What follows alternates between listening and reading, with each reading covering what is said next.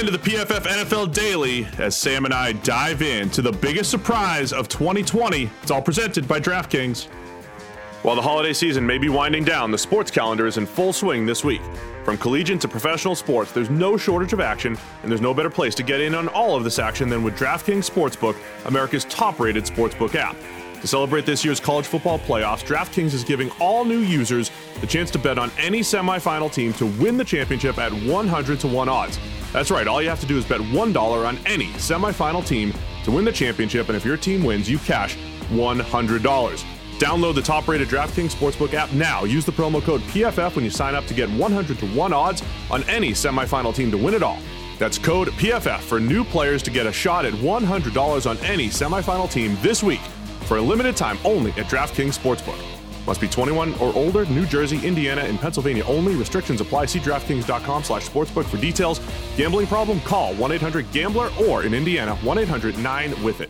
All right, Sam, I'll let you start. Your biggest surprise of the 2020 season now that it's all in the books.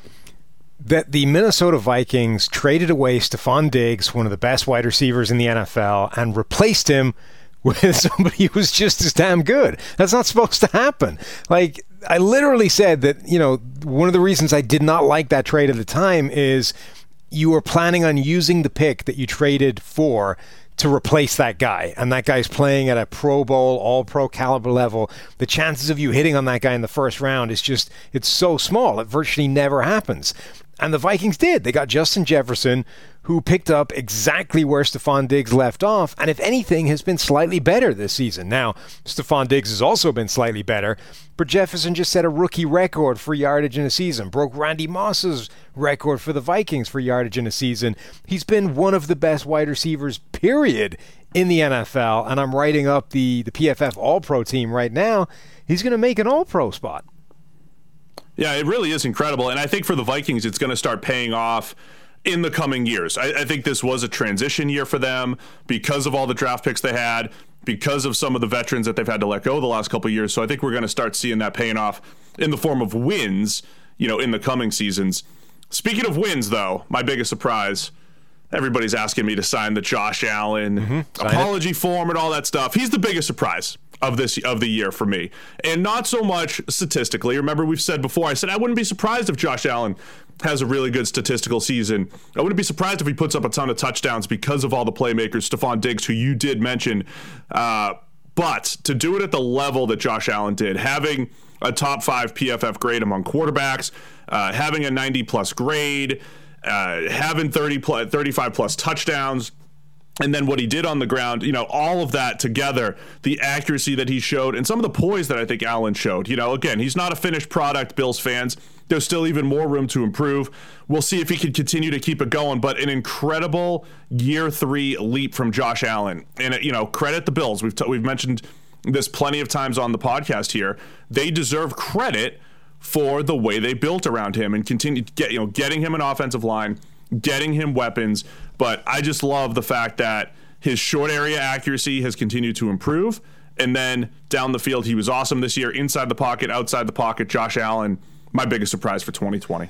I think it's a good one because, even if you were an optimistic fan or a guy that liked Josh Allen heading into this season, I don't think you could have seen this level of jump. Like, he not just gotten slightly better, but he's had the same kind of leap that we saw from Lamar Jackson last year, right? He's gone from below average to MVP caliber. Nothing, not a middle step in between the two. He's leapt that entire distance in one off season. And, there was a cool spell a little bit in the middle of the season, but there was weather in there. He's had these incredible games. And, if anything, just looks even more composed as the season goes on. And look at his PFF grades. They've gone 65, 64, 90 this season. Passing grades, 58, 61, 88, or an 89. He's just gotten so much better. And then the accuracy, the thing that everybody says you can't teach. You're not going to get better at that in the pros. If you're an inaccurate quarterback coming into the NFL, you will forever be an inaccurate quarterback. You're just not going to make those giant leaps and bounds in that area. Allen has gone from one of the least accurate quarterbacks in football when he came into the NFL to one of the more accurate quarterbacks in the league this year. And that That's crazy. Like last year, he'd taken a big step in that direction as long as you didn't count the deep ball.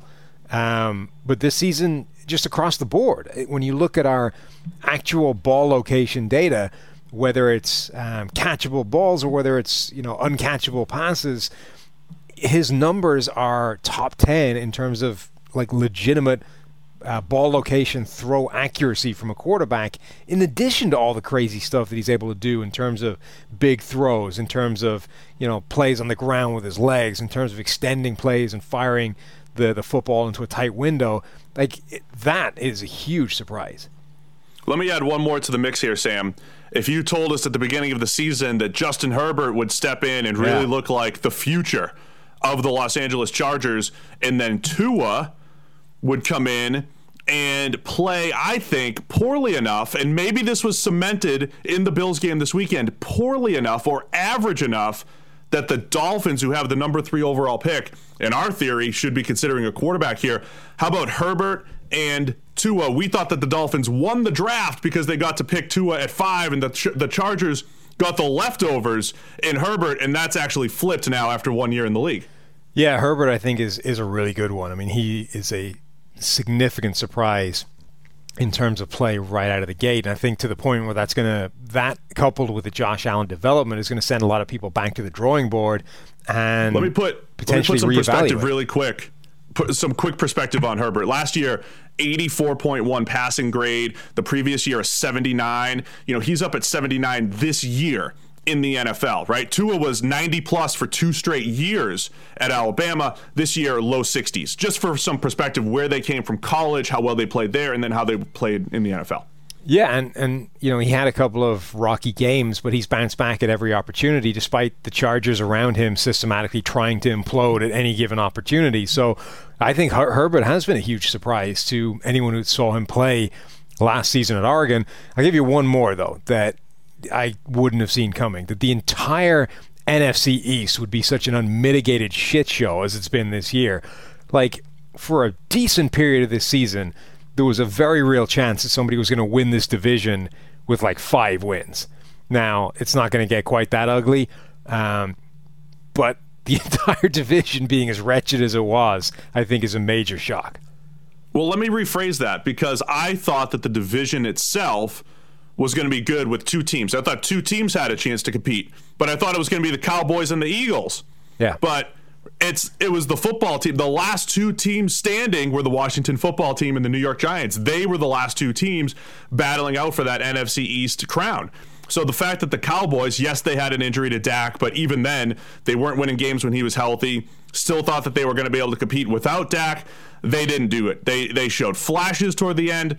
They were fool's gold all the way. And then the Eagles, similar injury issues. Carson Wentz, Wentz has to be the other massive surprise. We've literally never seen a guy drop off in year 5 after being an average to above average quarterback for 4 years, drop off to basically unplayable this season. So we said the biggest surprise of 2020, but we're just giving a few others as well. Yeah, our preseason quarterback rankings, I put Carson Wentz, I think, at number 11, based off, okay, we've seen some ugly stuff from him in the tail end of last year, but you could, dismiss that because of the receivers he was left working with, and we've seen good play from Wentz before, so he'll bounce back.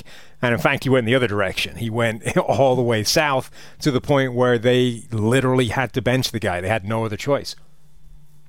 So there you go. It's the biggest surprises of 2020. I'm still going with Josh Allen. You're going with the Stephon Diggs, Justin Jefferson switcheroo. Let us know what you think. What's been the biggest surprise of 2020? The regular season is over. Let us know what you think. It's a PFF NFL Daily.